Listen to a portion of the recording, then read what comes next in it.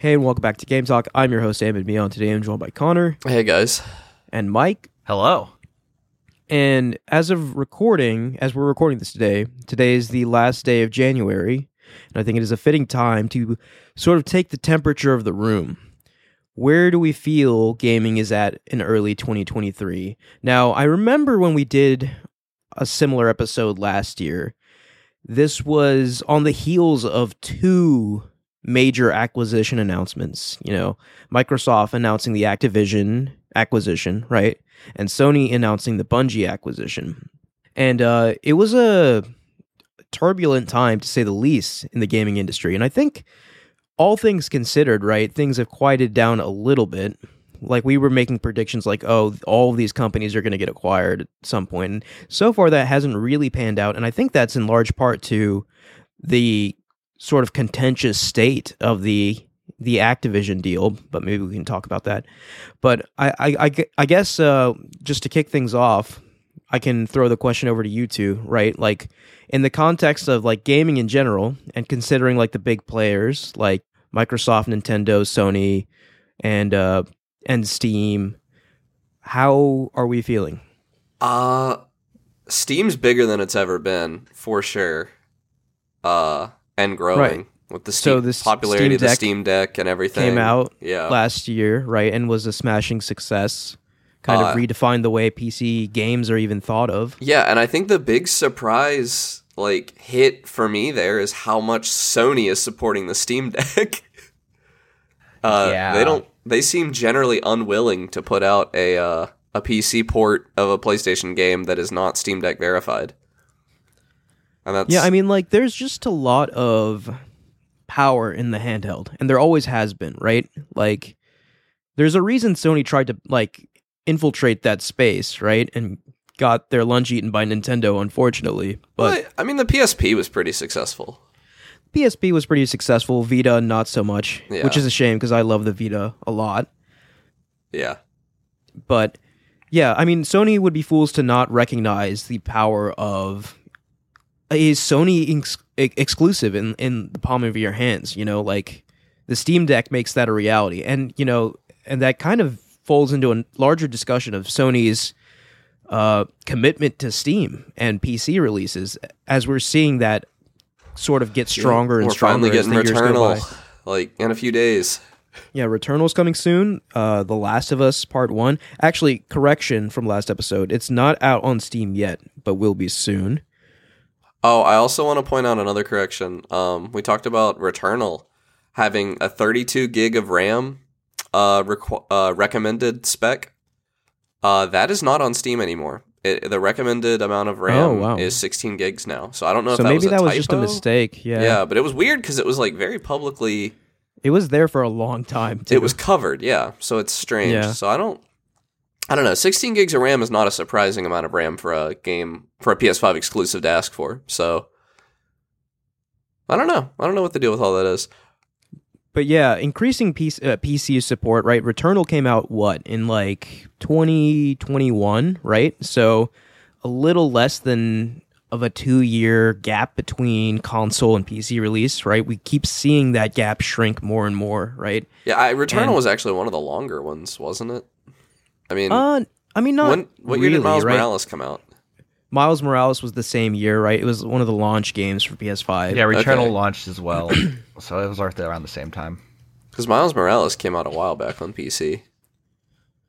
Yeah, so, I mean, I think we're looking at 1 to 2 year time frame now for a lot of their exclusives, which is impressive, right? And I think the day is coming, maybe not this year, maybe not even next year, but the day is coming where we'll see a day and date release on PC.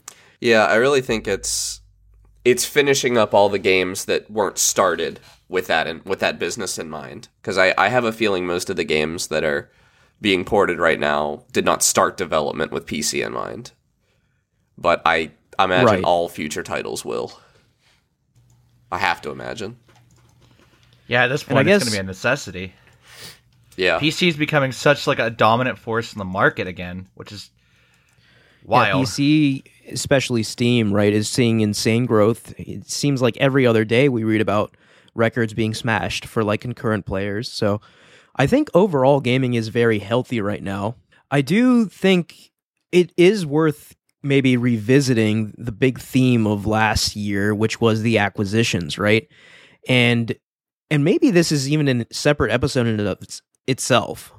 But the whole saga of Microsoft trying to acquire Activision Blizzard, if you've been following that, it's been quite a roller coaster. I right? saw recently, I think it was an Activision executive pointed out that they were trying to use the success of the Last of Us HBO show to say that Sony will still have dominance even if Microsoft acquires Activision Blizzard. And I don't like that statement, but they do kind of have a point.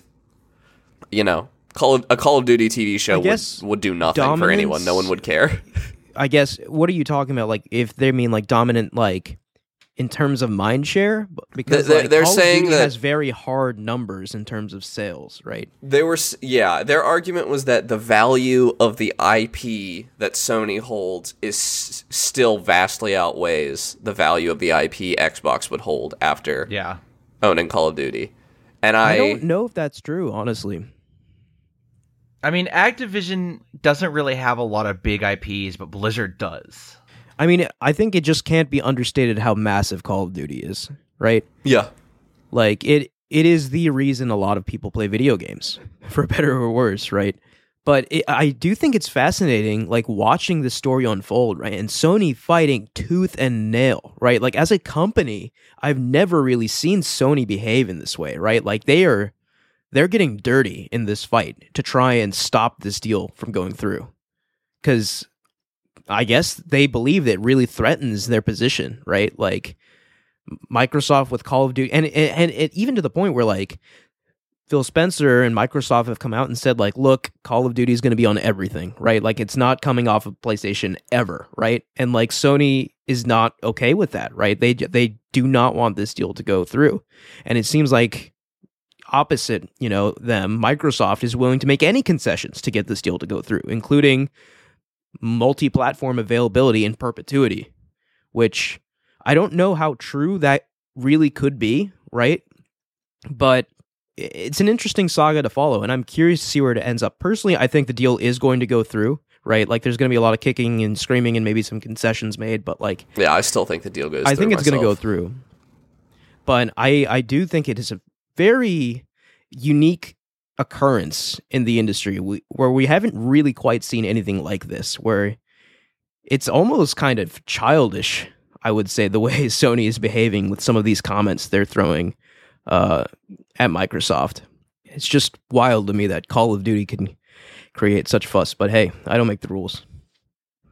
Yeah, it's interesting because it's interesting to see PlayStation fighting tooth and nail over a multi-platform title when they've been so hesitant to allow things like cross-platform multiplayer. Yeah, they've been so hesitant to share anything they have. I mean, it's all right. So it is hypocritical, but in the end, it's all about money, right? This move will ensure lots of money into the pockets of their direct competitor, so they don't want it to happen. At the end of the day, they can use all the flowery, language they want. It boils down to that. Yeah. But I guess since we're on the topic of Sony, we can talk about a couple other things, right? One, the elephant in the room, which we discussed last week. The Last of Us HBO show is a surefire hit, and it's proving to be not just an excellent video game adaptation, but just an incredible show in general. Yeah, and it gets especially better every week. Yeah. Episode 3. Yeah, it seems to just improve with every episode, which is just kind of shocking, honestly. Yeah, it's insanely good. I think this is getting to the point where it's big enough where it will have an impact, on video games too, right? Enough people are now seeing this and seeing the association with it, hey, this is a PlayStation game, to where, surely they're going to see a spike in, new PlayStation gamers, I think. The thing I'm real excited to see come out of Sony this year is the PSVR 2.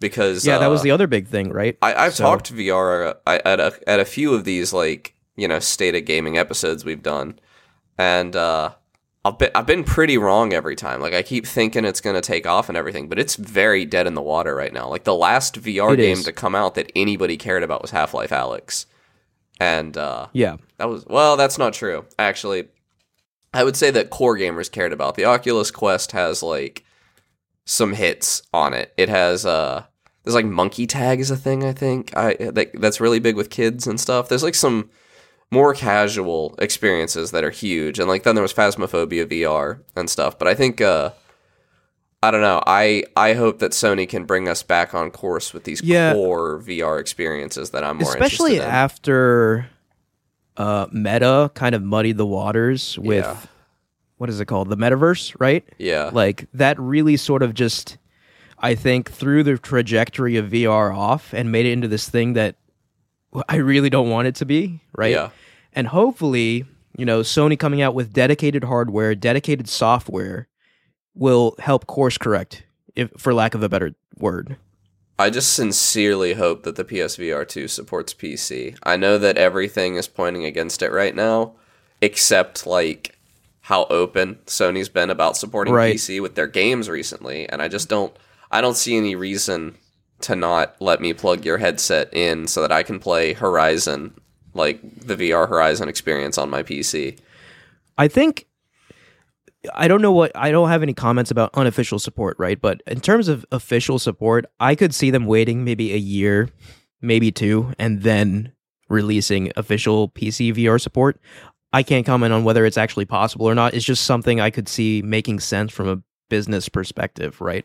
It's just like, because I think they want to give, right now they're still under the mentality where like they want to serve the PlayStation loyalists first. It's right? just such a weird product for me. Yeah. Because like, as a VR, they're charging $500 for it? Is that? It's actually $550, which it costs more than a PlayStation 5, which so as a console peripheral, absurdly expensive, like stupidly expensive. And that, if anything, that is what's going to kill this thing. And that's what kind of worries me, right? Like, that is not a very consumer-friendly price point. Yeah. But, like, I don't really know, like, with the specs that they're putting into it, I don't know what the solution is other than just take a huge loss. But but as a PC VR headset, that price is not like, people are paying $1,000 for Vive. the Valve Index is $1,000. I think the Vive Pro is like $1,300. The Vive is like $800 or something. People are paying $600 to $1,000 for PC headsets all the time. Like it wouldn't be out of place in that market at all. But as something that I can only plug into my PS5 and like the way I see a VR headset, and maybe this is a flawed way of looking at it, but it's like buying a TV. You buy a TV, and a TV is going to have, you wouldn't buy a TV that you can only hook up to your PlayStation. That would be insane. Yeah. And that's what you're doing when you buy the PSVR 2 in some ways. Whereas, like, if I buy the PSVR 2, I'm satisfied with the resolution, I'm satisfied with the specs, then I upgrade my PC down the line, and it works on my PC still. Like, I'm having a better experience, and my headset is still great. But the PS5 is not an upgradable, it's just not an option. It's tricky because Sony is currently in the middle of like two philosophies. One is their old way of thinking where it's just like get things on our platform only and it'll make people come to our platform. And two is their new way of thinking where it's just like put it on PC for the masses to enjoy, right? I think with VR, it does make sense to put it on PC right away, right? Yeah. Like VR needs a massive shot in the arm and that's the way you do it. Also, they would it would still basically be exclusive to them because they will be still the only ones putting out these quality AAA level VR experiences. There's no one else doing that right now. Yeah, I'm just worried, right? Like, I so badly want this thing to do well and kind of give VR a shot in the arm, but Me like too. at a $550 price point on PlayStation 5, which granted is now like you could just walk into a store and buy a PlayStation 5 now. The supply issues are largely over, but so you're asking someone to essentially pay over $1,000 to get into your VR solution, which is, like I guess comparable if you buy like an Index or a Vive, like you said, Connor. But it's just if you already have a PC, audience, I don't know if that audience is willing to do that, right? Like the core PS5 audience, I don't know if they're willing to do that. I mean, obviously PS5 will have its VR enthusiasts like me, but like this thing. I don't know if it could be like another. It'll be very PSP, hard pressed to pay right? for Like itself. another successful Sony peripheral. I just don't know. Do you know what And the that- sales numbers on the first PSVR were? So between 2016 and 2020, PSVR sold over 5 million units. So I would assume that's slightly higher than that, right? Yeah. And if you think about the install base of the PS4, right? Like over 100 million units out in the wild, right? So less than 5% of your audience buying this thing isn't great. Right. It's not like horrendous, right? 5 million is still 5 million, but like it should be better and it could be better. Yeah, but you're making games specifically for this thing, and you look, and there's only 5 Yeah. million people who could possibly buy your game. Yeah, that's what worries me, right? Because like they are putting support into this thing for now, right? Like, but I worry like it might be like a negative feedback cycle where it's just like, okay, not enough people buy this thing, so they don't feel as incentivized to put more first party games out. So not people, in turn don't buy it because there are no first party games and so on and so forth. I mean, we've seen until this Sony thing do that dies. exact thing before with the PS Vita. with the PS Vita, yeah. Rest in peace. So I don't know. Like right now, I'm unfortunately feeling a little pessimistic, but I hope I'm wrong. I hope this thing does catch fire, and I hope it does well. I'd love, even if I'm not buying a new headset, I would just love for there to be some games out there that give me a reason to blow the dust off of mine. I can't even remember the last time I got my headset out. I think probably played Beat Saber, which is the same game I always play in VR. There just haven't been, I don't know, there's just not been enough buzz. There've been some cool VR modes like Hitman and stuff. I think the unfortunate reality is that VR has not had its killer app yet. And I know that's kind of silly to say when we have great VR games like Half-Life Alyx and even, like some of the Sony stuff like Astrobot Rescue Mission, right? But like it hasn't had its Mario 64 moment yet, where it's just like everyone has to play this. And I don't even know if such a thing is even possible in 2023. I don't really but, agree. I think because Mario 64 was the killer app that started 3D, right? yeah. But the N64 was still not a Yeah, well-performing console. It didn't. None of Nintendo's consoles historically, up until the Wii, performed super well. All things considered, right, if we're comparing Nintendo to itself and to its peers, Nintendo 64 did underperform, Yeah, which is kind of So did the surprising. GameCube. pretty significantly. Yeah, the GameCube did too. And so, I think Half-Life Alyx was the VR killer app. The problem is, if we're calling Half-Life Alyx our Super Mario 64, the problem is that there was no Ocarina of Time following it.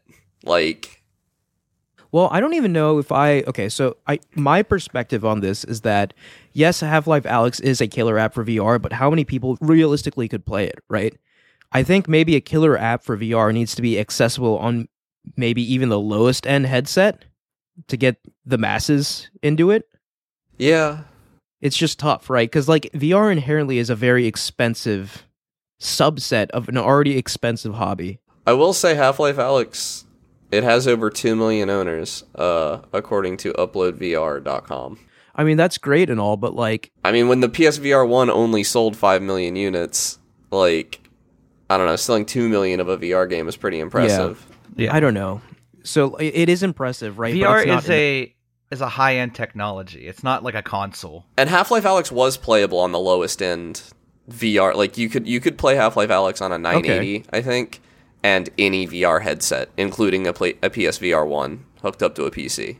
Yeah, I don't know. I just feel like it didn't set the world on fire like It did Mario for a did. while. It people were talking about that game for a bit, but you're right. There was no follow up to it. See, It came and another went. example I want to bring up, right, is Wii Sports. Wii Sports, for better or worse, Yeah. set the world on fire. But that's You because need it was another. included with every Wii. It was included with every Wii, but it still defined an entire generation of games, and games still have motion controls to this day, largely because of that game, right? I don't know. So I can't argue for Wii Sports sales since it was a boxed in game. No. Yeah. So I'm not arguing for its sales. I'm saying the impact that game No, had. it's brain what's the word I'm looking for?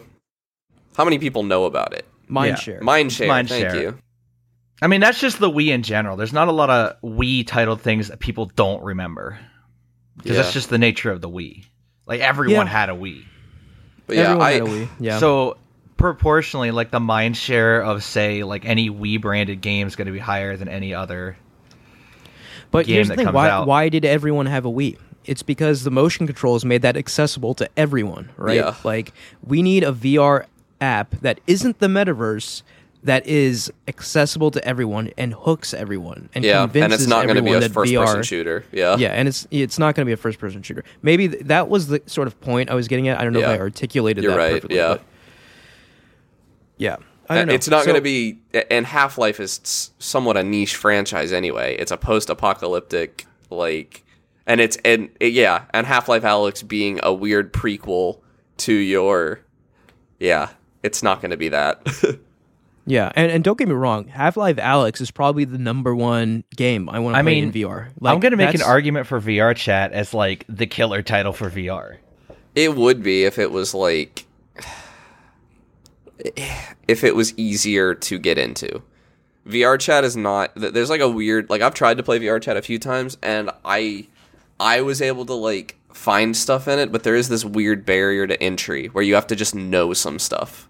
And not everybody's going to get through that. I mean, no, I hear your point, Mike. Like, VR definitely has some killer titles, but I feel like they're largely for people who already are familiar with VR. Like, I feel like there needs to be like a Pokemon Go moment, right? There needs to be, like I said, a Wii Sports moment. There needs to be an Mario 64 moment where it's just like, it captivates everyone and no one can look away because it's just so prevalent. Yeah, and like I said, I don't even know if that's possible. I was going to say, if I knew what it was, I would be making it right now. So. Yeah, I don't even know if that's possible. Yeah. It might be, it might not be, right? Like, we might just where gaming is right now, how far it's come, right? Like, I don't know if such an event is possible again, right? But yeah, and I I'd don't love to be think proven wrong. I don't think it's going to come out in 2023 because I don't think any of the stuff for PSVR 2 is going to be that. I don't think it's going to be cool, but the breakout app on VR is not going to be a Horizon game. It's Yeah, absolutely not. it just requires too much requisite knowledge.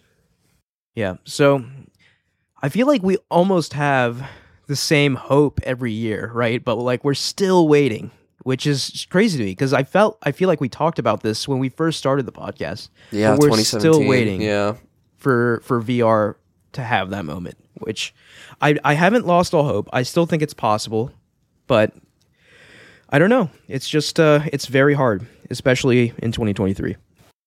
And other news, big, sort of a big shakeup, more of a whimper, but E3 is just done this year. None of the big three are going to be there. So I guess E3 will be Ubisoft and EA. Yeah. And Activision, I guess. I'm not watching that.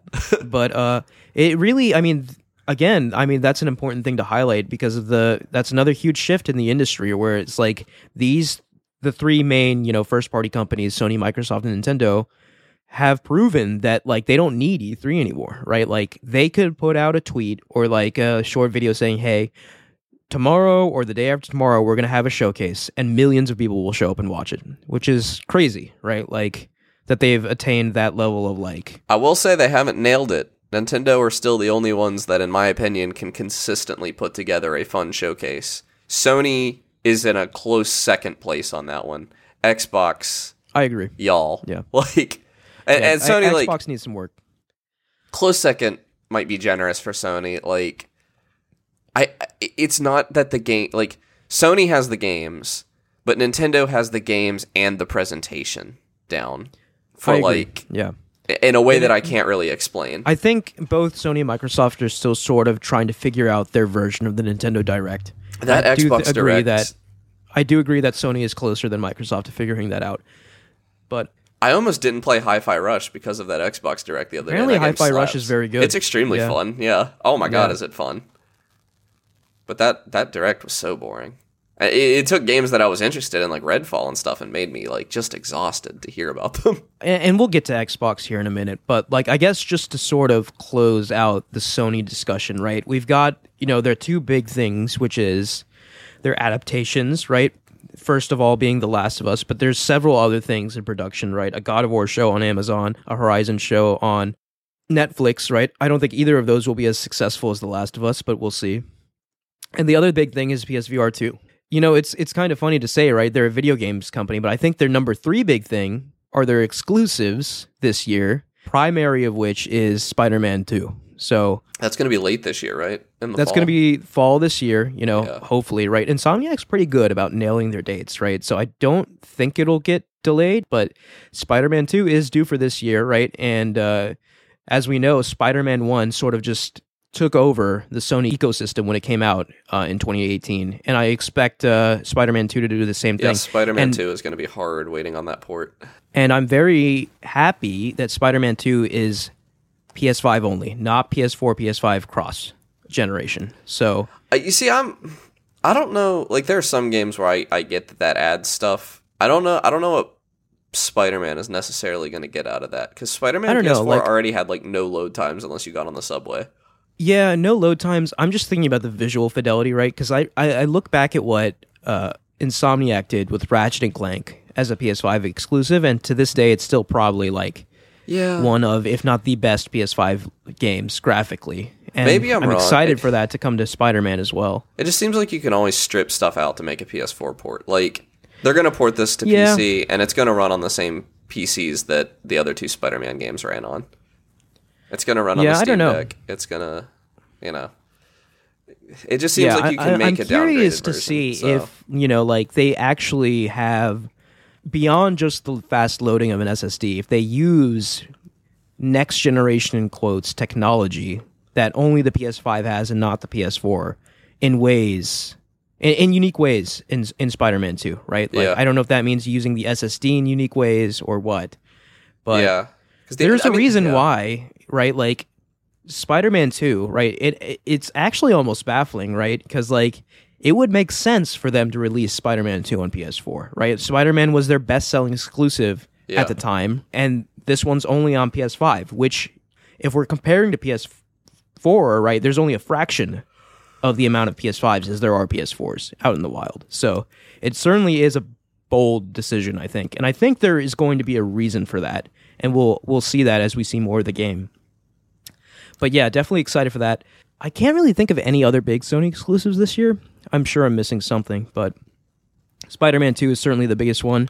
Hopefully Ragnarok comes to PC this year, but it's not announced. Yeah, I mean, it is inevitable, I think, but I don't know yeah. if it'll happen this year.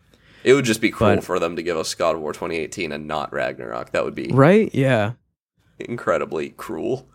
But yeah, I don't know. Sony is looking to have an exciting year, I think, you know, with the shows, with PSVR 2, and with big hitting exclusives. So maybe we can move on to someone else now. Who do you want to talk about next? Xbox or Nintendo? I think Nintendo's probably got the strongest year of anybody coming up by one game alone. The big, right, like the Elden Ring of the room here, right? Like Yeah. they're releasing the sequel to Breath of the Wild, Tears of the Kingdom, almost a shoo-in for just winning all of the awards at the Game Awards, right? Like, I mean, already, right? We've barely seen anything of this game, and I can confidently say that Tears of the Kingdom is the game to beat.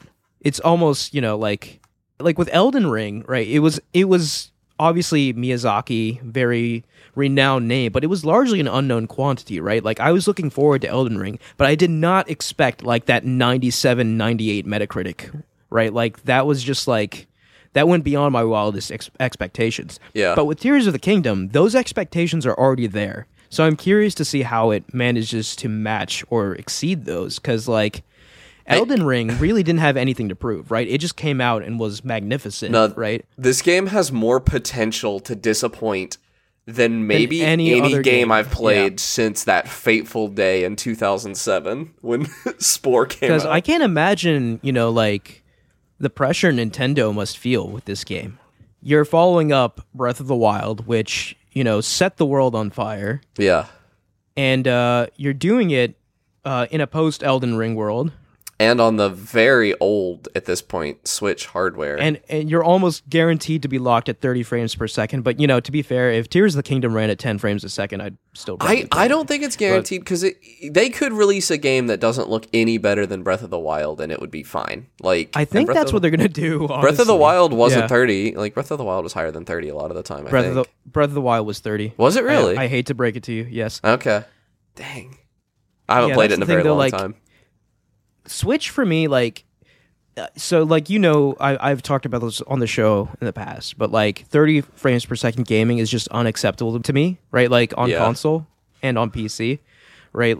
The only place I make an exception are handheld games, right? Because it doesn't bother me as much, because it literally starts to make me dizzy now when I play a 30 FPS game on a TV or a monitor, but not on the Switch for whatever reason, right? And I don't know if it's because I can maybe it's smaller. Maybe I can hold it further away from my face. Yeah, so it's probably your TV's really probably pretty me. big. So yeah, it's probably how much of your field of view it takes up. Yeah, so I will tolerate Zelda at 30 frames per second, but I will be playing it handheld, which is not how I want to play Zelda. But I'll be playing it on the big screen. I'll just be putting up with it. I don't know. I play most of my Steam Deck games at 40 frames per second, just because for battery. 40 frames per second is a pretty... it's a significant jump over 30, yeah. And it's a cool revelation, especially in this console generation, right? Obviously, PCs have variable frame rates. They've been using 40 FPS for forever. But especially with this generation, pioneered by Insomniac, right? Sony has been putting out 40 FPS games, and it's been sweet, right? It's a great, middle ground between, really high fidelity resolution, if you're into that, and the halfway point to 60, which is 40 frames per second.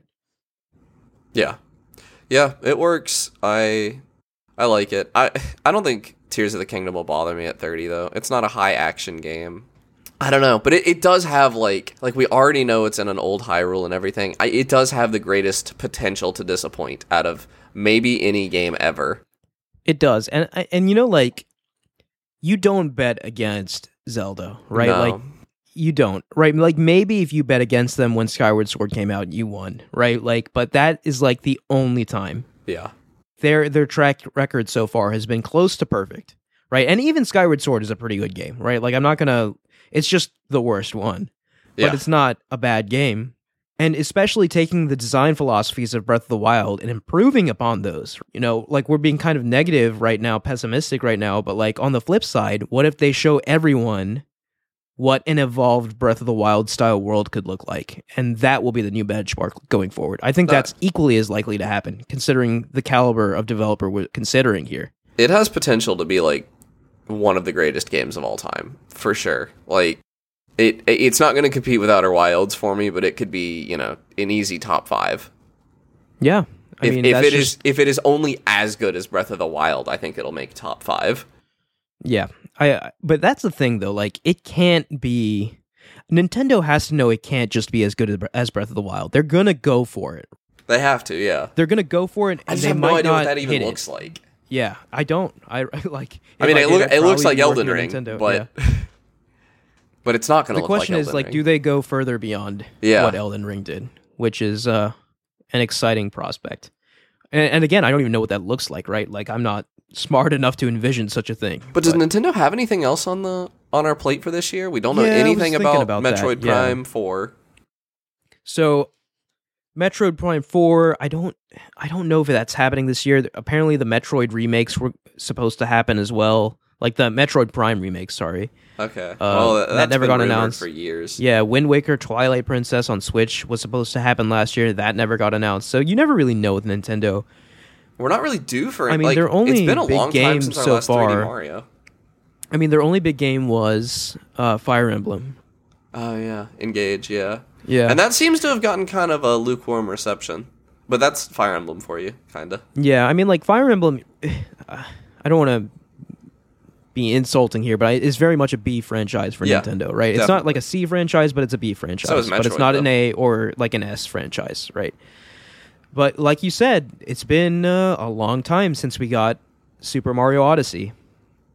And I think Bowser's Fury was a taste of what that team was cooking up. So Bowser's Fury was 2020 too, wasn't it? It was, yeah. Yeah, so it's been a while since that too. Yeah, we're in 2023. So good. So, and like I'm pretty convinced that Bowser's Fury was not created in a vacuum. I'm pretty sure that was the product of like maybe just a side project while Nintendo developed the next mainline Mario, right? With Bowser Fury-esque principles. It's still, I think, that's kind of what my thought is. Like, it's my favorite 3D Mario. Like, so just imagine a full-fledged 3D Mario based off of Bowser's Fury mechanics. That's just, man, yeah. When Nintendo cooks, they cook, dude. Like, there's nothing quite like them. We'll probably do a Direct here soon. So I think they usually do one in February. Yeah. Yeah, but like Nintendo, I don't know. I think their cards are kind of close to their chest, as they usually are, right? Like, at one point, I definitely believed we were getting a Switch successor this year. I don't think that's going to happen now. No, I think maybe fall 2024 is when we see a Switch successor. Like, there is going to be a Switch successor. Let's not get that twisted. Dev kits are being made, right? Like, there is enough smoke around this thing for there to be a fire. A Switch 2, Switch Pro, whatever they're going to call it, new Switch. I don't know what it is, but it exists, right? Think worse name. Yeah, new Nintendo Switch U2. That's what it is.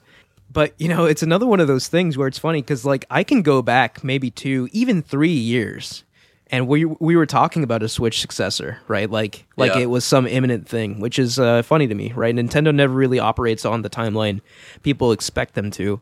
But it is getting close to that time, right? The Switch is showing its age, for sure.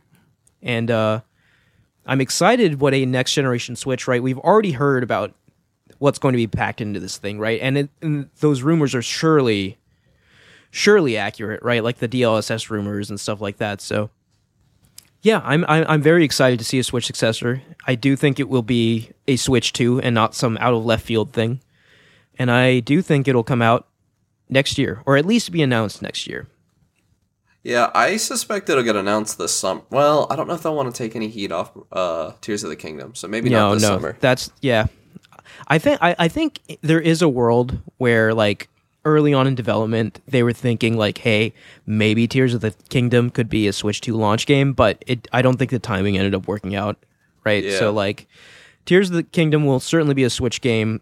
I wonder if the Switch will, you know, because if it's any more intense graphically than Breath of the Wild, that console is going to struggle with that game. Yeah. But we shall see. Yeah. I think, I don't know, Nintendo, exciting as well for different reasons than Sony, right? Sony's kind of branching out in new paths, but Nintendo's got a juggernaut coming that has the potential to once again redefine the gaming landscape. So I think that's the big thing with Nintendo, and a new console on the horizon, but we might not hear anything about that this year. Yeah. Are there any other Nintendo exclusives that have been confirmed? Like, is there a Pokemon game happening? Nothing confirmed I don't know. right now. Next it's up too is early. probably DLC for Scarlet and Violet. Scarlet Violet, yeah. Yeah. But there usually tends to be like a mainline Pokemon, or not a main, like a Pokemon It'll game be a every black year. and white remake. Oh, yeah. We are due for that. Although there are some people thinking we're going to get a sequel to Legends Arceus as well. That could be cool. There were some theories that they were going to like alternate between a Legends game and a mainline game. Yeah. So that could work. That could be interesting. But yeah, I don't know. Like 2-year dev cycle is still quick for a Pokemon game. Arceus, I hope Arceus isn't just a one-off, right? Because like Nintendo did like Let's Go Pikachu, Let's Go Eevee, and like people thought like, hey, maybe we'll get Let's Go Johto games, and that never happened, right? Like so. Yeah. But they do have something unique and special on their hands, I think, with Arceus. So. Yeah, more so than they did with Let's Go. More so with Let's Go, for sure. Yeah, Let's Go was kind of. I mean, I buy a lot of Pokemon stuff. Let's Go was actually fun. I liked it, but it was very much just. It was capitalizing on Pokemon Go. Like, it had the same capture mechanics and everything. And that's not really something I'm too interested in like, for a main Pokemon game. A mainline Pokemon game, at least. Yeah. Okay, any other thoughts for Nintendo before we move on? So, the last of the big three, obviously, Microsoft. And Microsoft, there's a few interesting points with Microsoft, right? obviously we discussed the big elephant in the room at the beginning of the show with the acquisition that they're still trying to get through. This acquisition will, I mean, I would go so far as to say is define the entire company, define Xbox as a brand going forward if it does go through, right? Like Xbox will be the home of Call of Duty, which is the most successful gaming franchise of all time. And not only that, they get like Blizzard stuff and like all sorts of other goodies. So I don't mean to correct, like, is Call of Duty still bigger than Fortnite? I don't know I don't know how comparable, like I don't know if we can make that comparison because one's a games as a service and one's a release every year. So yeah, I guess we could try and like dig up financials, but I don't know if I want to do that. But yeah, I mean like I just even want if somebody to be Fortnite's- bigger than Call of Duty because I think it's a bad right? game. Like even if it's Fortnite. Like, Fortnite's a good game. Fortnite should be bigger than Call of Duty. Fortnite just makes me cringe sometimes. Fortnite's fun. Call of Duty's not. Easy. Okay, so we discussed the Activision stuff at the beginning, but Activision stuff aside, right? This is going to be a big year for Xbox, right? We've got Starfield, which is the hotly anticipated Bethesda release. And I do think, I've said this before, but I do think Bethesda has a lot to prove with Starfield, right? Like they, like obviously Fallout 76 started out in a horrendous state, but has been getting better, I've heard, over time, and it actually has a pretty healthy player base now, believe it or not. But the cutesy Bethesda day one bugs aren't going to fly in 2023. Like, you got to pass for like Skyrim and Oblivion because you were the kind of the leader of the pack back then for those kind of games, but you are not that now. And, you know, if you take issue with that, fine, but I don't think they are, right? Like, there are games that have come out, and Bethesda-esque games, I should say, right, that have run circles around them. And, I think Starfield has a lot to prove. And I do think they have the ability to blow everyone away with Starfield. Like, if they play their cards right with that game, that will be like a pretty special game, I think. I'm curious to see if Bethesda has it in them still, right? Because, like, I do harp on Bethesda a lot, but there is something special about a Bethesda game. Like obviously not the bugs and stuff, but like, I'll never forget playing Skyrim for the first time. And if they can recapture that magic with Starfield, that would be something special. I agree. I also like the Series X. Part of me wants to say like the Series X needs its system seller, which it really doesn't have yet. Yeah, and I think we can. Sorry, go ahead. I think it is true that it doesn't have its system seller yet, but I don't know if it's true that it really needs one because the system seller is Game Pass. I don't know.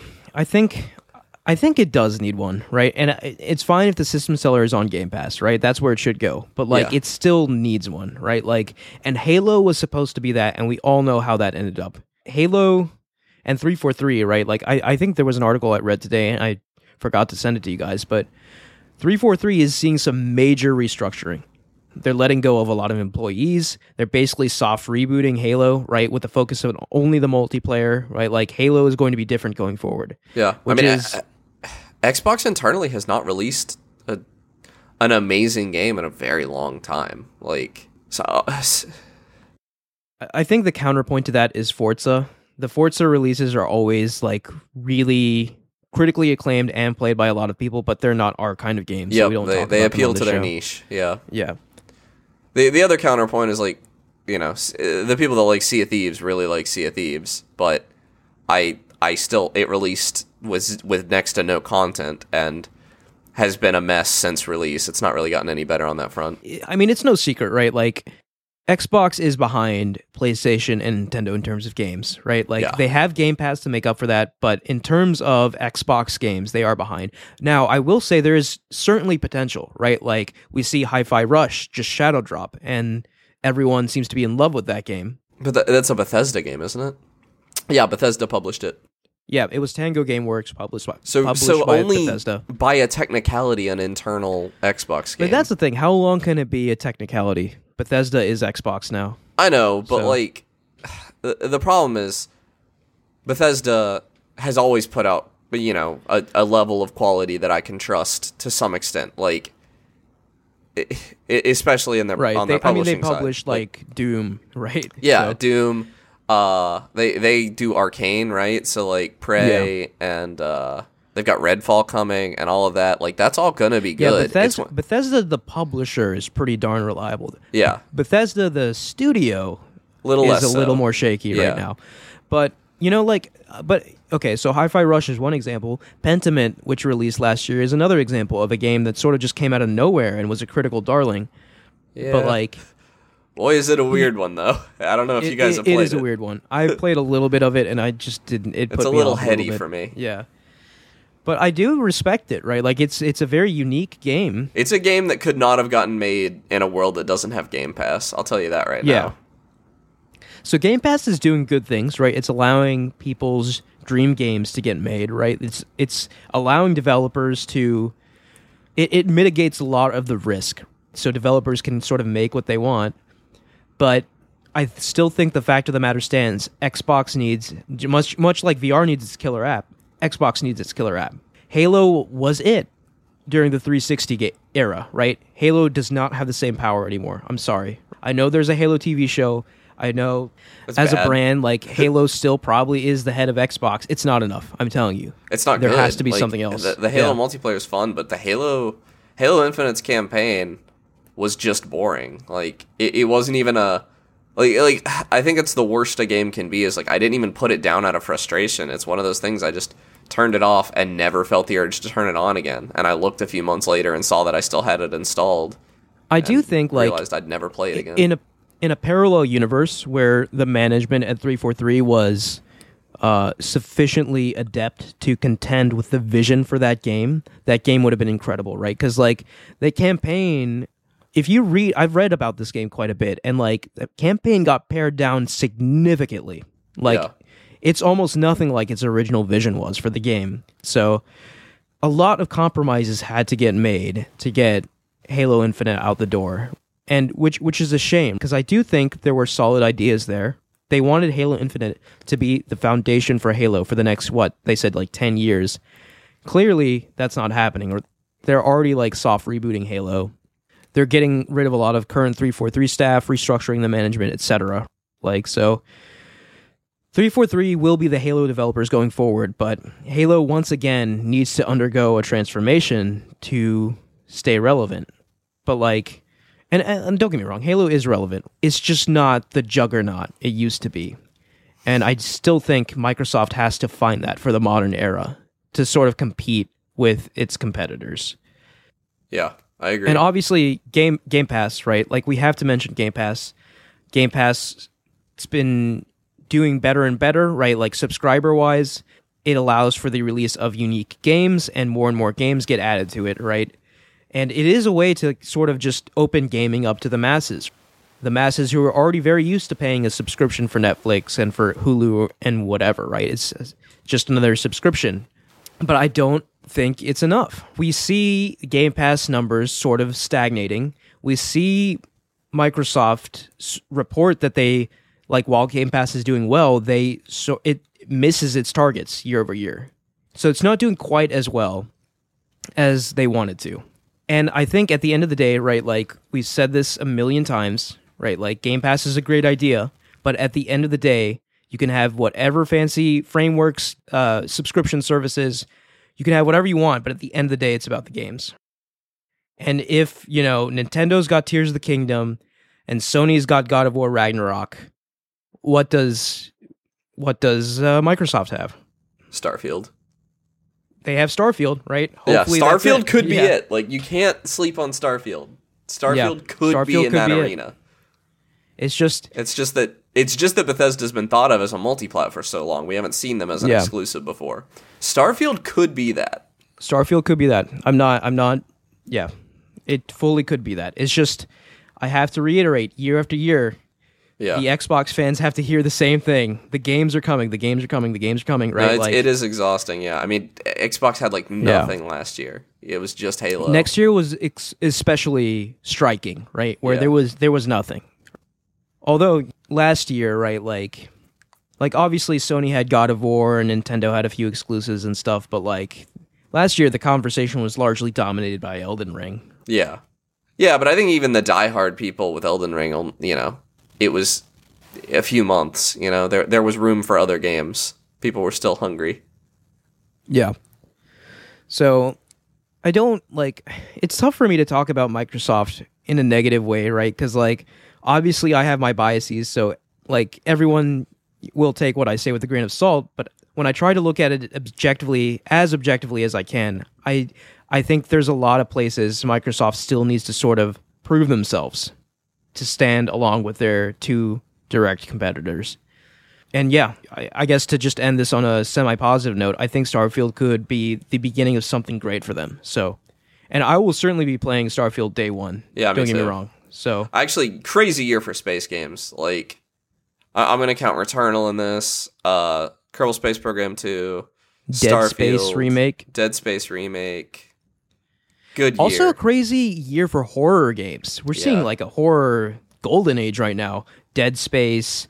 We're seeing a Silent Hill 2 remake, Resident Evil 4 remake. Granted, they're all remakes, but we got the Callisto Protocol, even though that was these are some mid. of the all-time. Yeah, Callisto Protocol was mid, but these remade horror games are some of the games that define the genre, right? So Silent Hills 2, right? Resident Evil 4, which defined an entire era of games, right? It's an exciting time to be a horror fan. Now, okay, so do we have any other thoughts on Xbox? I don't think so. Okay, so how do we feel about, I don't want to say everything else, but we still have, I think Fortnite deserves a mention, right? Fortnite's firing on all cylinders. There's so many Fortnite wannabes, right? I guess that's the best way to put it. Everyone wants a Fortnite. Sony wants a Fortnite, right? Half of the games, first-party games Sony is developing right now are games as a service games, which pains me to say, right? But it's true, right? They're mixing their portfolio, which is traditionally single-player, story-focused games, with these multiplayer games. So they've got all these multiplayer games cooking because everyone wants a Fortnite. That's the golden goose everyone is chasing right now. Yeah. And not everyone can do it, right? I'm very sorry to report that the Iron Galaxy put out a letter today saying that Rumbleverse will be shutting down. Yeah, that's sad. So and Rumbleverse was one of the more unique battle royales, right? It was strictly melee focused. It was wrestling focused. It was very goofy. It wasn't just another third person shooter or first person shooter, right? And that kind of makes me sad, right? The margins must be so intense for games as a service games, right? And battle royales, where it's just if it isn't the next big hit, it's not financially viable, which just sucks to see. Because Rumbleverse was a legitimately unique and very fun game. I will definitely miss it. That was my favorite BR of recent memory, and it just clearly didn't get any traction. So it didn't even. It's not that it didn't get any traction; it's that it didn't get all the traction, which is what it takes for these games to survive. Yeah, exactly. Yeah. You said it better. Yeah. So unless you're Fortnite or Apex Legends, or I guess Call of Duty Warzone, it's hard. It's hard to survive in this environment. Yeah, and there's the horrific behind the scenes that it takes to keep those games as a services going, which is a lot of crunch, a lot of constant updates. Fortnite is getting updates every 2 or 3 weeks. I get a text from my friend. Yeah, it's got to be an endless sort of. I'm just thinking from the developer's perspective. For example, I brought up God of War Ragnarok earlier. You start God of War Ragnarok, working on it. 4 years later, it's done. It's shipped. Right? Maybe you release a few patches afterwards to, iron out some bugs, improve performance, or whatever. But then it's done. You've created a game. You can pat yourself on the back. You get a nice fat bonus or whatever, and you move on to whatever's next. Yeah. I don't know what happens with the battle royale. Right? Just endless toiling away at that game. But, Fortnite's one of the ones that, at least, I guess if we're using the word mindshare, like we were earlier, mindshare-wise, they nailed it. Yeah, for what it's worth. The only bigger game than Fortnite right now is probably, Call of Duty or Minecraft, and even those are like debatable. No. Like, Fortnite might just be the biggest game. Call of right Duty now. is nowhere near as big as Fortnite. I was looking. Fortnite was at. I just looking at current player numbers. Fortnite was at like 1.5 million, and Call of Duty was in the 300,000s. Like, it's not even close. You looking at Steam? No, this was where was this? I gotta bring it up again. Because that 300,000 number really doesn't make sense, considering how much Call of Duty sold. That was Right. the Call of Duty player counter. Was how many people are playing Warzone right now. Was Oh, we're talking Warzone. Warzone, Okay. yeah. Yeah.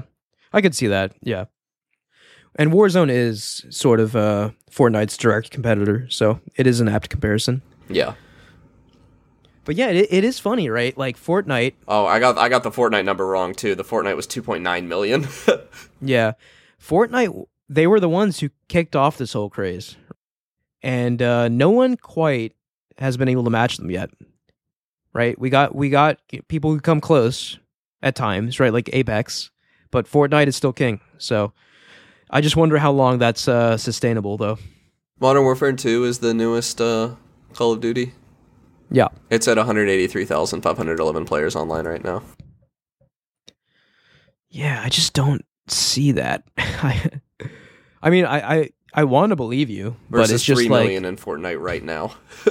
right now, yeah. It's just nowhere. It's not comparable. It's not even close. Yeah. I just don't know how accurate that is. Like, considering how much Call of Duty sold, right? Because Well, it is Modern 6 Warfare o'clock 2, on a Tuesday.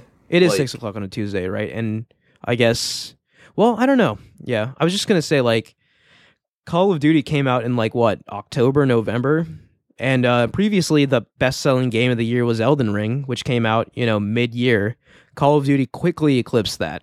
So I Call of Duty did sell more than Elden Ring, and last we heard that Elden Ring was like 15 million plus. So Call of unless Duty people are sells just buying really it and well not among playing it. people that probably only play it for a little bit. Like, I don't know if that's true, man. Like, there are people who only play Call of Duty. Like, it's their only game, and there's lots of them, right? That's why Call of Duty is this golden goose that everyone's trying to get on their side. I don't know. But anyway, yeah. Not that I care too much about either Fortnite or Call of Duty, so whatever. I just want Call of Duty to lose I know. all the time. So what else? We covered Epic Games, kind of. Yeah, Ubisoft's kind of a mess right now, right? Like, so they're going all in on live service games, right? With Assassin's Creed, what are they going to call it? Infinite? Is that what they're calling it? I don't know. But they're basically live service assassins. They're doing a live service Far Cry. I don't know, man. Just not really what I wanted to see from Ubisoft. So Yeah. I'll probably check out the Assassin's game just because, like, I have a soft spot in my heart for that franchise. But I wonder if the Ubisoft that I enjoyed back in the day, if any facet of them is still alive. I'm willing to bet maybe no, which is unfortunate. Yeah. I just know that I hate watching Ubisoft's directs because I always, or not directs, but like any of their showcases, because I'm always like, now you're going to show Rayman, right? And then they don't do it. Nah. And then Yeah. I've wasted an hour watching nothing. Yeah, and I guess if we're talking about third parties, EA, right? Like, I actually really kind of dig what EA is doing right now, right? Like, EA Motive just released Dead Space, which I guess I'll get into when I talk about what I'm playing, but I'm playing that game and it is immaculate. Yeah, I've been thinking about It buying is it. wonderful. They're releasing Jedi Fallen Order 2, That'll be which good. is Jedi Survivor later this year. So, EA willing to show that, like, hey, yes, we were initially all about these multiplayer games, all about these games as a service style games, but we still respect the single player game, and we are willing to put resources to putting out quality single player games, which I really have to applaud. It is a lesson I think Ubisoft could maybe take to heart a little bit. I mean, Ubisoft, I don't know. The Ubisoft franchise that I still keep an eye on is Watch Dogs, because Watch Dogs 2 was so fun. Was there a Watch Dogs 3? I Yeah, don't even Watch remember. Dogs Yeah, Legion. Watch Dogs Legion. And And it was not very good. It Yeah. was fun. It had its gimmick kind of held it back, where you could play as anyone. Yeah. It had a lot of potential that was kind of bogged down by performance issues, at least on PC, so I never finished it. I had a good-ish time playing it, though. It was just like the writing was very difficult because there were no characters because every single NPC was playable. So like they couldn't have a protagonist really. So the writing was like not as good as Watch Dogs 2, but the gameplay itself was still like pretty fun, and there was like a lot of choice. It was very system driven. Yeah, dude, I remember when the trailer for the first Watch Dogs came out, I was like, holy crap, this is going to be such a cool idea for a video game, right? Mm-hmm. Like, and it just kind of sucked. Watch Dogs 2 is really good, though. Yeah, that's what I'm trying to get at, is though there's a lot of potential, I think, in Watch Dogs. Yeah. It's just a matter of realizing it. Yeah. It's fun. I just don't know if Ubisoft is quite up to the task right now. Yeah. But as we've seen with EA, companies can change. So I just want to point out Square Enix too. They've got Square Enix, yeah. They've really leaned into NFTs. Yeah, and they also leaned into NFTs after everyone had kind of realized that was a bad idea, which is a bit weird. But Square Enix has always sort of come across as like that kooky grandpa, like that just is, I don't know. Final Fantasy 16 like, will be good. Oh, grandpa, you're always talking about them NFTs. Like, I don't know. They're a bit kooky, is what I'm trying to say. But like, yeah, Final Fantasy 15 or 16 is going to be huge. Like, that's the thing though. Like, they have these insane, like, huge games coming out, but then they also turn around and talk about NFTs. So it's just like maybe like a tale of two companies there. I just need to hear more about Dragon Quest. That's what I'm itching for. Dragon Quest 12: The Flames of Fate, which is a sick title, by the way. Yeah. I mean, Dragon Quest always. Dragon Quest 11 Echoes of an Elusive Age. Like, yeah, Dragon Quest stays having really good titles. Yeah, I like those. I need to get into Dragon Quest, man. I know I would like it. You should play Dragon Quest 11. It is like, so. I mean, you'll love it just because it's Dragon Ball. Like, yeah, I know I'd like it. You play as Trunks. Like, what more could you want? Yeah, but okay. So a couple other things.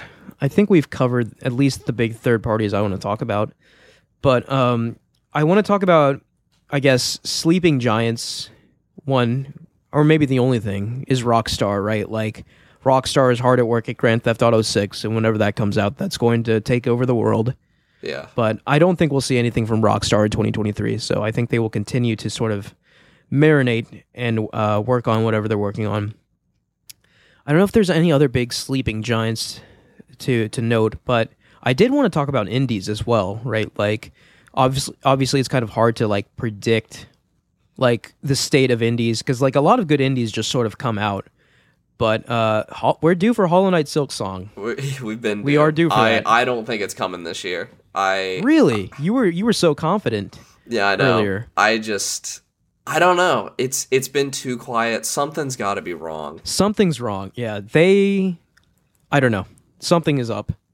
I wonder if it's just like a feature creep type thing, right? The only thing I can imagine that they would be so quiet about is that they had like some idea and they built a whole game around that idea. And maybe it's not working. And they got to the end and it just didn't work and they had to start over or something. Because I don't know, like Team Cherry, right, has only made Hollow Knight, correct? Yeah, as far as I know. Yeah, and Hollow Knight, one of the greatest games of all time as far as I'm concerned. It's insanely good. But, you know, is it... I don't want to even put this out in the world, but, like... I don't want to say, was it a fluke, but, like... Are they capable of doing that again? Yeah, right? Was and it maybe lightning in a bottle? Some of that pressure... That's a better way to put it. Was it lightning in a bottle? And maybe the pressure they're feeling to sort of replicate that and exceed that is doing something over there. I don't know. Or that's maybe they just have enough money to do whatever they want, and they've decided they're just going to make an insanely big game. Yeah, maybe. Or, that could honestly be equally as likely, is that they're just making a game that'll make Hollow Knight look small in comparison, which is frightening to think about. I don't know. I hope it's good. It'll definitely be good. I just hope it's as good as Hollow Knight or better. I've been itching to replay Hollow Knight lately. That game slaps.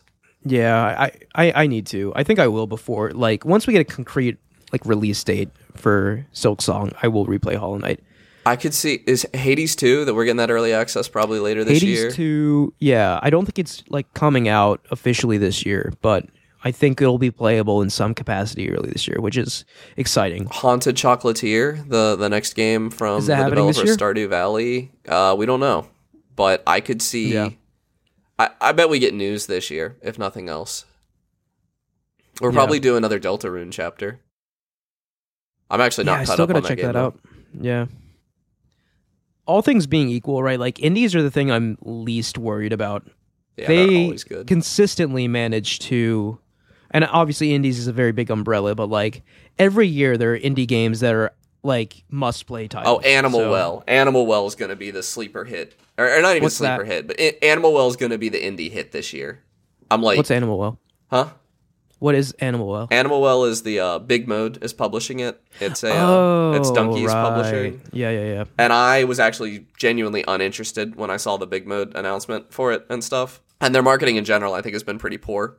But I actually, looked at the game a little bit, and they're saying stuff like there's like 3 or 4 levels of game here. There's like a game you can play start to finish and have a good time.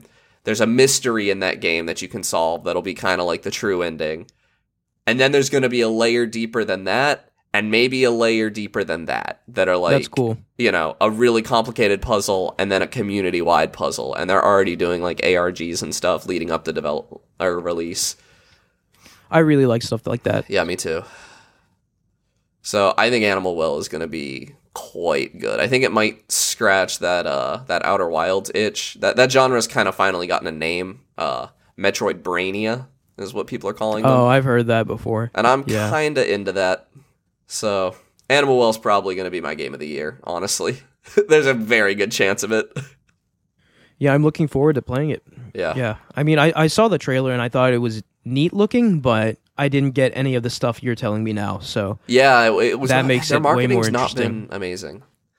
I had to dig pretty deep to find, because I saw some streamers that kept talking about it, and I was like, really? And I looked a little closer, and it looks quite good. And That- I know Donkey is largely just like a comedian, but like he does understand what makes a good game, right? Like and Sorta. having his seal of approval and sort of his support does mean something to me, even though he's largely like meme driven. I agree with that, but there was an article that they put out about Animal Well that was talking about how having their own custom engine let them have lower latency on their button inputs. And I cannot stress enough how much that is hogwash. Like, there's no truth to that at all on any level. There's just no way. Yeah. Like the lowest you're like it's coming out on PS5. I guarantee it's either running at 120 frames per second or 60. It's almost certainly 60, which means that the lowest the input delay could possibly be is a 60th of a second, which is like that's the input delay for most games. Like, you're not going to have over a frame of delay between your input and stuff happening in the game. It just doesn't happen in most games. What if their revolutionary new method is just like a USB cable? to Yeah, hook your like controller up to exactly. the console. Like, yeah.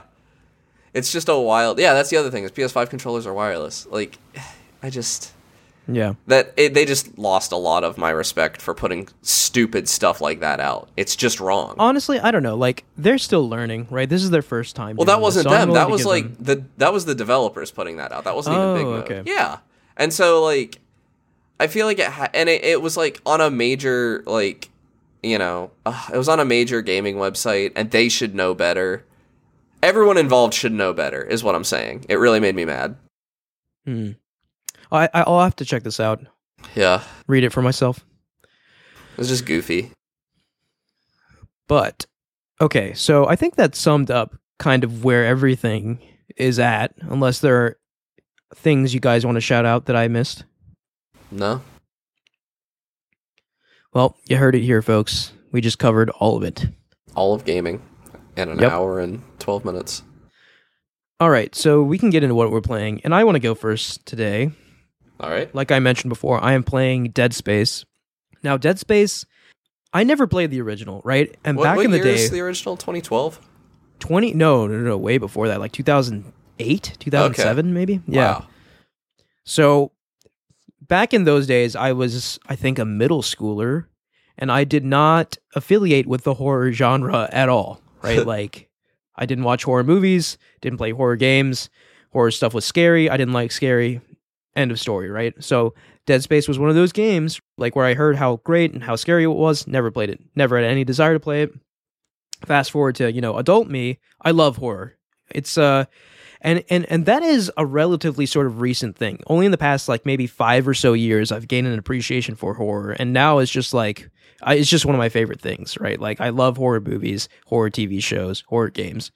So I pick up Dead Space, remade by EA Motive, and it holds up completely, right? Like it doesn't feel like a game that was developed in 2008.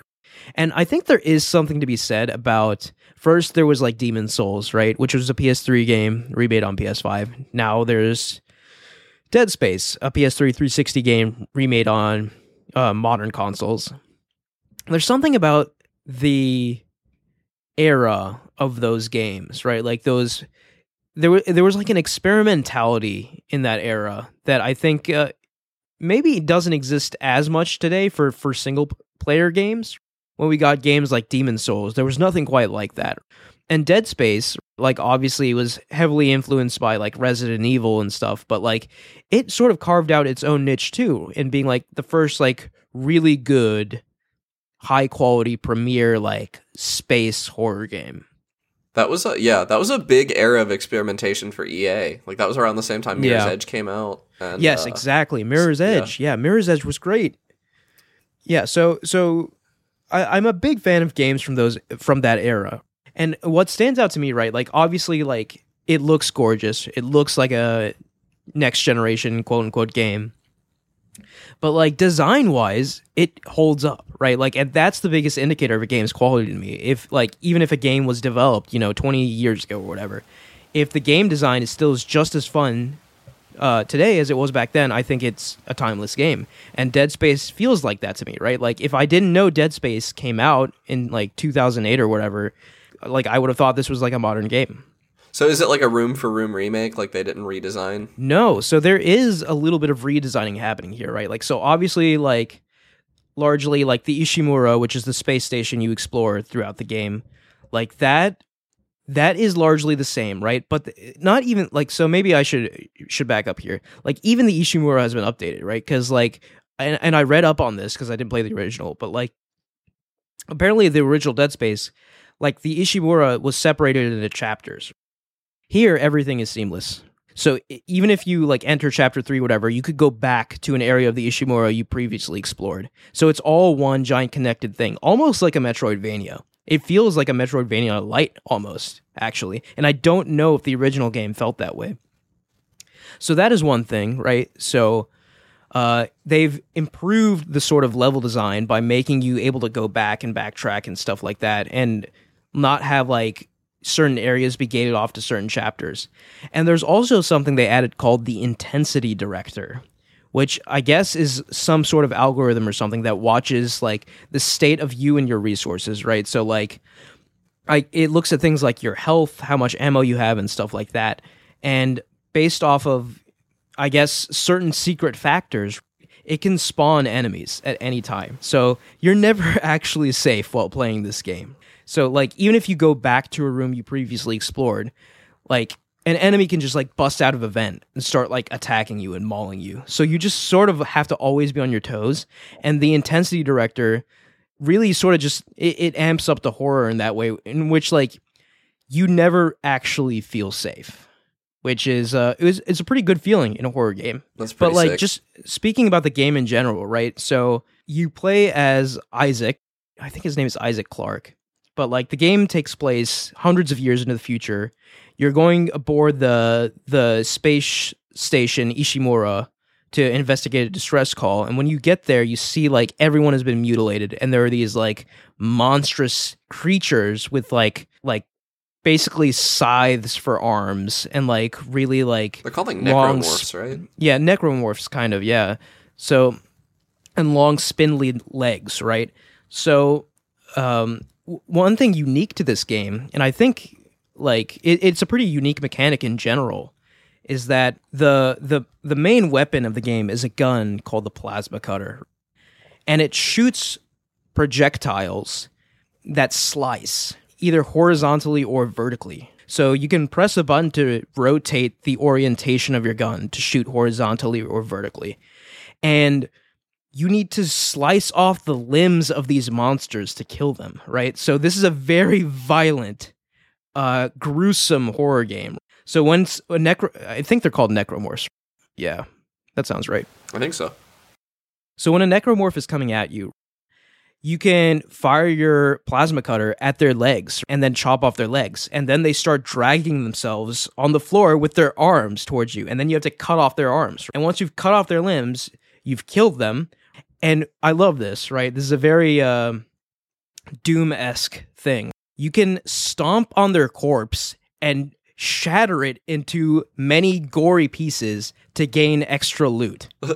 So every time you kill an enemy, you press like R2, in my case, on PlayStation, to literally stomp their corpse to smithereens and get some extra ammo or whatever. And it's just so bloody and gory and wonderful. Wow. And resource management, like, I'm playing on like medium, and I haven't really died yet, right? So maybe I could be playing it on hard. But like, I have gotten to points in the game where I've like run very close to running low on ammo, like completely out of ammo. I think that's actually. for the best. Like, I think a horror game becomes less scary once you die. So yeah, just pressing yeah. against it is the best place to be, in my opinion. Yeah, I think largely that is due to the intensity director too, right? Like, yeah.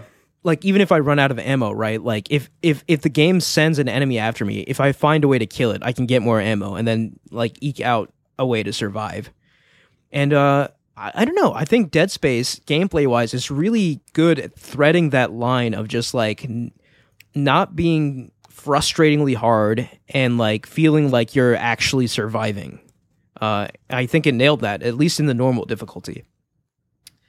And I'm, like, a little over 3 hours in, so and this is not a very long game, right? Like, this is a roughly 10-hour game, like games were back in the day. So I guess I'm kind of a third, maybe less, maybe a fourth of the way through it. Yeah. And I'm having a great time. Like, I really, really like this game, and I'm curious how closely exactly it compares to the PS3 360 game. I've heard some differences already, like the intensity director and the interconnectedness of the Ishimura and stuff. I wonder what else they changed. But like, the atmosphere in this game is immaculate. You really feel tension when you're opening a door and like crossing a hallway, and like, they do really neat things with gameplay where it's just like, okay, here's this generator with 3 like switches on the circuit, right? Like, one switch activates the elevator, one switch activates this door, and another switch activates the light. And to get where you need to go, you need the elevator and the door active, but here's the thing, you can only have 2 things active at once. So to get where you wanted to go, you had to shut off the lights and play in complete darkness. And that was scary. And the game does little things like this, where it puts you in a position where you're just like, okay, I have to do this to progress, and it's going to be scary, and I'm going to get ganked by freaks, so let's just do this and get this over with. And yeah. I've had that experience a few times now, and I think it's really cool, where it's just like, the game's telling you, like, okay, the only way forward here is to, like, put yourself in this intense situation. That's awesome. So, yeah, so, like, everything, like, when the lights went out, everything was pitch dark other than my flashlight. And, like, obviously, that's when the enemies came out, right? Like, it was a moment. Yeah. It's also great that it makes you do it. Like, you have to voluntarily turn those lights off. That's great. Yeah, that's the other thing, too. Like, the game design in this game, man, like, I'm telling you, it holds up, right? Like, the ideas are really strong. And another thing that I encountered recently, and I'm sure there's more surprises as I play this game, so I might have an update next week. But, like, there are zero gravity sections in the game, and they work really well, too, right? Like, the sound gets completely muted while you're in zero gravity, while you're in the vacuum of space. You have an oxygen meter that ticks down, right? And you can fly. You have, like, thrusters, and you can change your orientation, and, like, you have that degree of rotation, like, on that axis. Yeah. Like in, I guess, like in Outer Wilds. Yeah, 6 degrees of freedom. Yeah, that's what I was trying to say. 6 degrees of freedom. And yeah, like, I think they nailed the zero G sections too. And it's Metroidvania-esque in the sense that, like, yes, you can go back and collect resources once you've gained certain abilities or like security clearances to access areas you couldn't access before. But you also get like powers, right? You get like a stasis power to slow down time, right? Which really helps with some of the fast moving enemies or like a fast moving door that you want to get past. You also get like a telekinetic power where you can like pick things up and throw them. And keep in mind, like, this is all technology based, right? This game takes place hundreds of years in the future, so they developed the technology to be able to do these things. But those are just sort of two of the abilities I've unlocked so far, and I've unlocked like one other gun, so I'm curious to see what else there is in the game, right? Like, so I don't know, man. Like, I'm having a very good time with this game. Certainly, blowing my expectations out of the water, because like I always heard Dead Space was really good, but like this game is really, really good. Like, especially because like I really dig outer space, right? Like, so it's like a mixture of outer space, horror, third person survival / Metroidvania elements. It's just ticking all the boxes for me. So yeah, highly, highly recommend this game. Yeah, I might have to grab it this weekend. All right. I'll How go next. about? Yeah. Okay. Go ahead. I've been playing the Hitman World of Assassination freelancer update. So we've sung praises at least for Hitman 3 on the show before, and it is no longer 3 separate games. They actually, if you had Hitman 3, then you by default you now have Hitman 1 and 2 as well. It gives you all of them. And you cannot. That's really smart. You can't buy them separate anymore. It is Hitman World of Assassination. It is one $60 game now. Which is just like I cannot. I know I've said this before. I'm going to say it again. Nuts. It is profound how much you are getting for that game. That's like $29 for $60. Maps. Yeah, and like when it's on sale for like $30 right now map, on Steam too. Right, like when I say map, I'm not talking about like a Call of Duty or Destiny map. Maps in Hitman are very intricate, thoughtfully designed, multifaceted levels that can be played like hundreds of different ways, right? Yeah. So like the fact that you're getting 29 of those things is just like you could play this game for hundreds of hours and not do anything else and not get bored. Like I cannot overstate how incredible of a value this game is. And that's before they added the new freelancer mode. Have you heard about this? Yes, it's like a roguelike mode. Yeah, right? it's a roguelike mode. So whatever you go into these old levels and you're killing one of the NPCs. It's not the original targets from those levels. It's I don't know how random it is, but it's a random character from in that level. And you can take different things that you have kept from previous missions in your safe house. And essentially anything you have in your pockets when you leave the area you get to keep and either store in your safe house or take with you on the next mission. So you kind of build up your arsenal in that way. And you also get money for like doing specific missions. But what's really neat about this is that like there's no saving in this mode. You cannot save in the middle of a mission. And in that way it kind of encourages you to play through the mess, which is something that Hitman had it had been kind of... Oh, yeah. It had struggled exactly to get people like, a lot of people, like, you get spotted, you would revert your save, and that's just not an option at all here anymore. You have to play through. That's really cool, because, like, a lot of the fun in Hitman is figuring out how to deal with the mess, right? Like, being seen when you weren't supposed to be seen, killing someone you weren't supposed to kill, and just, like, dealing with the consequences of that. Because the levels in Hitman are so dynamic, right? Like, any situation can play out, like, in an infinite number of ways. It also, like, really encourages you to make a mess. Like, one of the missions I had earlier today was kill 3 guards with an SMG. And, like, in traditional Hitman play, I wouldn't even pick up the SMG. That's worthless to me. Like, I'm not, it's not a shooter. Yeah. But now, sometimes it is. Sometimes, like, there are missions where you have, like, 4 people that you suspect are the target, and you have to pick which one it is. But sometimes a solution I had earlier was, like, get them all in the same place, and then I just mowed down all 4 of them with an SMG and left. I had no idea which one of them was the actual target. It didn't matter. Savage. And you don't get there's no silent assassin bonus or anything in this mode. Like, you have your missions, you have your bonus mission, and that's it. There's no penalty for getting caught. There's no penalty, you just what do you get the job done. What do you get when you successfully complete a mission before, right? You get some money that you can use to buy equipment, and you get the next mission. And okay, every third mission is like one of those with the 4 people, and then I think it's 12 missions you have to complete to like finish a campaign. And I don't know what happens then, because I This is the other thing. This game is hard. Like, I'm bad at it. I don't remember these maps very well, and Hitman is a game that rewards map knowledge very highly. And, like, some of these maps, like, it's using Hitman 1, 2, and 3 maps. So some of these maps, especially Hitman 2, I don't know these maps anymore. Like, I have not played that game in so long that none of it's familiar to me. Like, the big ones, I know Paris, obviously. Everybody knows Paris. I know Sapienza because it's, like, one of the best in the franchise. Also a classic, yeah. And then I know all the Hitman 3 maps pretty well because those were still fresh in my memory. But real talk, though, for what I wouldn't give to have the Hitman maps erased from my memory. Yeah. And just do that again for the first time. Like, man, yeah. Yeah. And, like, I don't know. I highly recommend you, when you finish Dead Space, check out Freelancer mode because it's really fun. NL was playing it today, too, Northern Lion.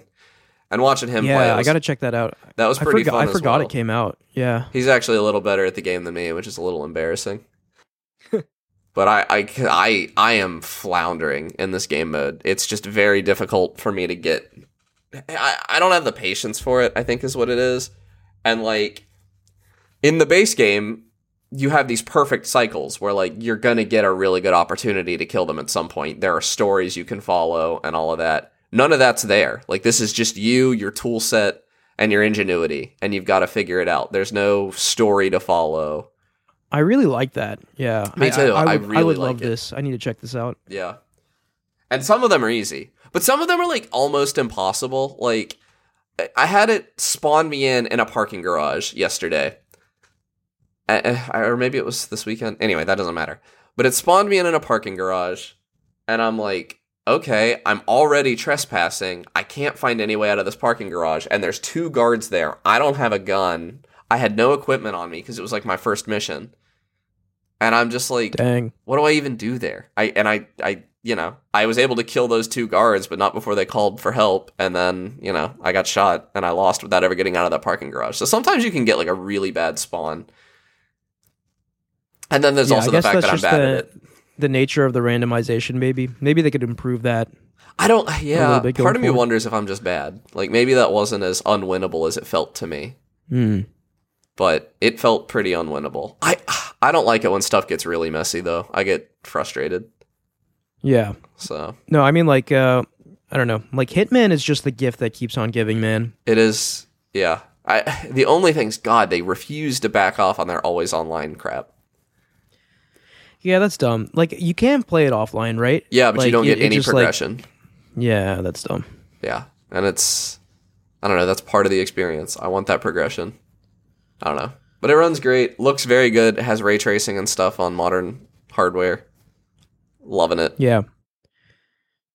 Yeah, that's definitely on the list. Very high up on the list. Just very happy to have a reason to return to these maps that I liked so much, because I had kind of played them to death with the default stuff. And it also is a reason to return to some of the maps I didn't like so much. Like Colorado, I hated that map. I never would have gone back to it by choice, but now I'm kind of forced to. Yeah. And, like, I grimace a little bit when it comes up, but, like, it's not a bad map. It's just worse than all the others. Right. Yeah. And I don't know, man. Like, I want nothing more than IOI to just keep making Hitman maps forever. Yeah. But I think this might sadly be the conclusion of their work on Hitman, at least for the foreseeable future, right? Because their next big thing is Bond, right? Yeah, and that's also going to be insanely good. That's going to be insanely good, but, like, man, yeah, like, if they could just have, like, another team on to keep making Hitman maps, that'd be so good. But, like, yeah, I mean, I can't really complain, right? Like, you get almost 30, like, immaculate. Yeah. I think my favorite right now is New York, the bank one. New York's pretty good, yeah. New York is so good. There's just too many good ones to count. Right? Berlin hasn't come up in freelancer mode for me yet, and I'm just itching to play Berlin again. That might be the best one. Yeah, I know. Yeah. And it has some, like, Berlin-style mechanics, too. Like, there can be assassins that you have to, like, watch out for that are counter-assassinating you. Man. Yeah. Yeah. It's good. It's a good game. All right. Mike, why don't you round us off? I literally haven't played anything new in the last 2 weeks. Dang, Mike. It's been a slow 2 weeks for me. All right. Well, I can't make you play video games, so I guess we'll just have to end the episode. What? All right, thank you all for listening. You can follow us at @podcast Game Talk on Twitter. Please like, rate, and review us on any podcast service you use, including SoundCloud, Spotify, Apple Podcasts, etc. Click the link in the description of the podcast to join our Discord and talk to us there. Thank you, Connor and Mike. Yeah, see you guys next week. See you next week. Bye.